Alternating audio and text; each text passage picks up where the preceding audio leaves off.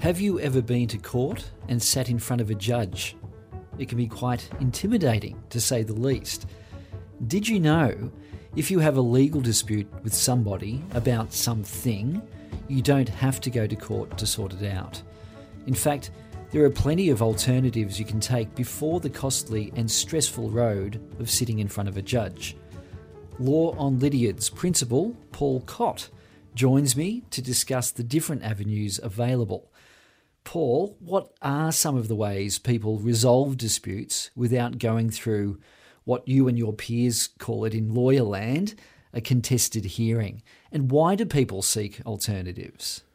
It's very rarely in anyone's real best interest to actually litigate a matter unless they're a company or a business with plenty of money. That's the reality, unfortunately. Or they really do have a strong claim, or they have some particular reason why they need to take the matter further. So, because litigation just has so many disadvantages, so all these processes are set up to resolve disputes. Some of them are compulsory and some are not.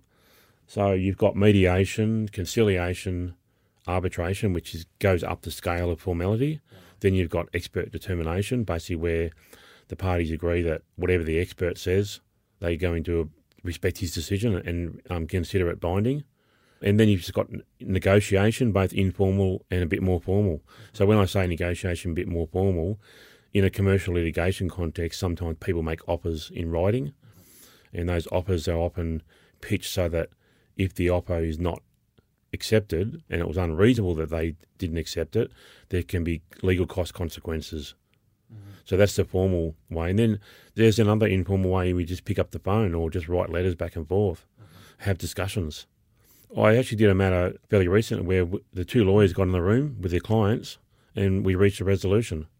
No mediator, just sat in the room and said, let's see if we can work it out. And we did. So that happens? It does happen, and that's a really good way to go about it, particularly where perhaps if the lawyers know each other, because they trust each other. So there's some trust element to say, well, I believe that my client's got a strong case, says one lawyer. If the other lawyer receiving that hears that and thinks, well, I trust this guy, I know he's quite competent, so he wouldn't be saying that unless he had some good reason. And you can have a bit more of a frank discussion between the lawyers as well. So I think it's really quite worthwhile. And sometimes I notice that lawyers don't do that, and it's often make it a bit harder to settle when you turn up to a mediation and for the very first time you're speaking to the lawyer on the other side. Never spoken to him before, only ever corresponded back and forth. And I think there's a barrier there from the start that you need to break down. Whereas if there's been some discussion back and forth and some sort of rapport built up between the lawyers, then that barrier is down. And so that makes the mediation a bit more fruitful because you get to the heart of the matter quicker. But we all assume, rightly or wrongly, Paul, that lawyers are there not to mediate but to make money. Well, that's right. And lawyers, we all have all different personalities, all different personality types. We all have different negotiating tactics. We all have different ways we run matters.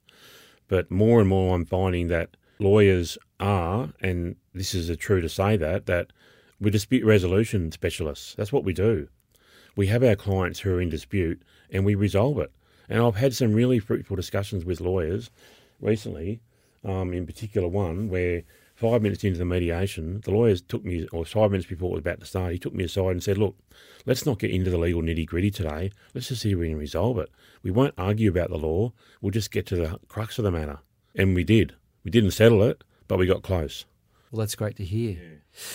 Now, do the courts, or say VCAT, have, as part of their legal process, compulsory mediation, or simply that the parties actually have to be part of it? Yeah, they do. They do. They have to be. Some courts have a situation where if you don't mediate, if you just don't turn up, then the other party can get judgment because it's then assumed by the court or the matter's not going to be defended. They breach the Civil Procedure Act obligation perhaps by not turning up and trying to narrow the issues in dispute. The court can sometimes just make judgment. That's probably not so common. What often happens is that, well, if they don't mediate, then now the matter is going to be outside their control and just go be listed for hearing. So it is a compulsory part of the process, but if you don't turn up, there are consequences. Just on that too, a lot of people make the inquiry with me that, or say to me that when they're mediating, I don't think the other party's even trying to negotiate, like they're just going through the motion. Unfortunately, there isn't generally a legal right or a legal obligation to negotiate in good faith at a mediation. You can just turn up and fairly much go through the motions without making it too obvious, because the mediator might have something to say. But there isn't really a specific legal obligation to negotiate in good faith at a mediation. You can just go there and just go through the process. What is mediation exactly, Paul, and how useful is it as a dispute resolution procedure and process? Yeah, well, so what mediation is where the parties sit in the room, they all sit there together, at least initially, with an independent third-party facilitator. That person is not there to make the decision. They're not there to say who's right or wrong. They're not there to make any orders or give directions or tell people what they shouldn't do or should and shouldn't do. They're not there to tell them what the law is, because if they've got a lawyer, then that lawyer's job is to do that. So what they're there is to facilitate the discussion. So that's the definition of mediation. You've got the two parties and then an independent third-party facilitator, maybe with a lawyer in the room for each party as well. And it does really work.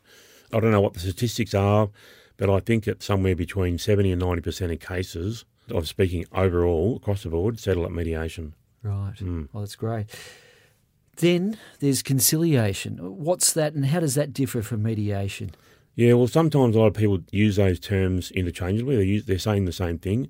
And for all intents and purposes and the way that actually is run, they are the same. But the only difference is that with a conciliation, the independent third-party facilitator has expertise in the area. Say in the Fair Work Commission, the conciliator, they know the Fair Work Act. They know it. And they can say what the sections are, and they do sometimes say, well, have you considered section such and such? They're not giving advice. So that's the difference between conciliation. The person who's a conciliator has actually knowledge or some sort of technical area expertise. And then there's arbitration. Again, what's that? So then we're going slightly up the scale in formality. So that's probably somewhere between mediation and a court hearing. It does result in a determination, often called an award, an arbitration award. It's enforceable, but there's some differences. So you do get a decision, and it's supposed to, and usually does have pretty much the same status as a court determination, but unfortunately some people don't quite treat it like that and just treat it as if to say that they've made a non-binding decision. But most arbitrations are binding. They're a little more formal. They're sometimes done in a courtroom setting with submissions, barristers, cross-examination, examination in chief, but they're not quite the formality of a court hearing. So for example, one we did a couple of years ago where it was an arbitration where the arbitrator, the decision maker, was a barrister. And when he handed down his decision, he didn't call it a decision, he just called it an award. Are there any other forms of dispute resolution procedures people can use? Yeah, so probably the most common one I can think of is what's called expert determination. Say there's a building and construction type of matter, and the parties are in disagreement as to a technical issue, some sort of building standard. And what they can then do is to say, well, let's agree on somebody who is expert in the area, might be a building consultant, and they'll make a decision or some findings, and the parties agree in writing to then abide by that decision. And then that will potentially resolve the dispute because it's that technical issue that is at the heart of the case. And then you've also got negotiation, which can happen at any time. I had a matter, I was briefed yesterday, and I negotiated already with the lawyer on the other side, all the way up to, as quite often happens, there's a negotiation that resolves the matter on the morning of the trial. Negotiating with the other lawyer? Yeah. Okay. Yep. They've turned up to court with their clients in the morning, and one of the parties or both have decided, hey, we don't want to go through this.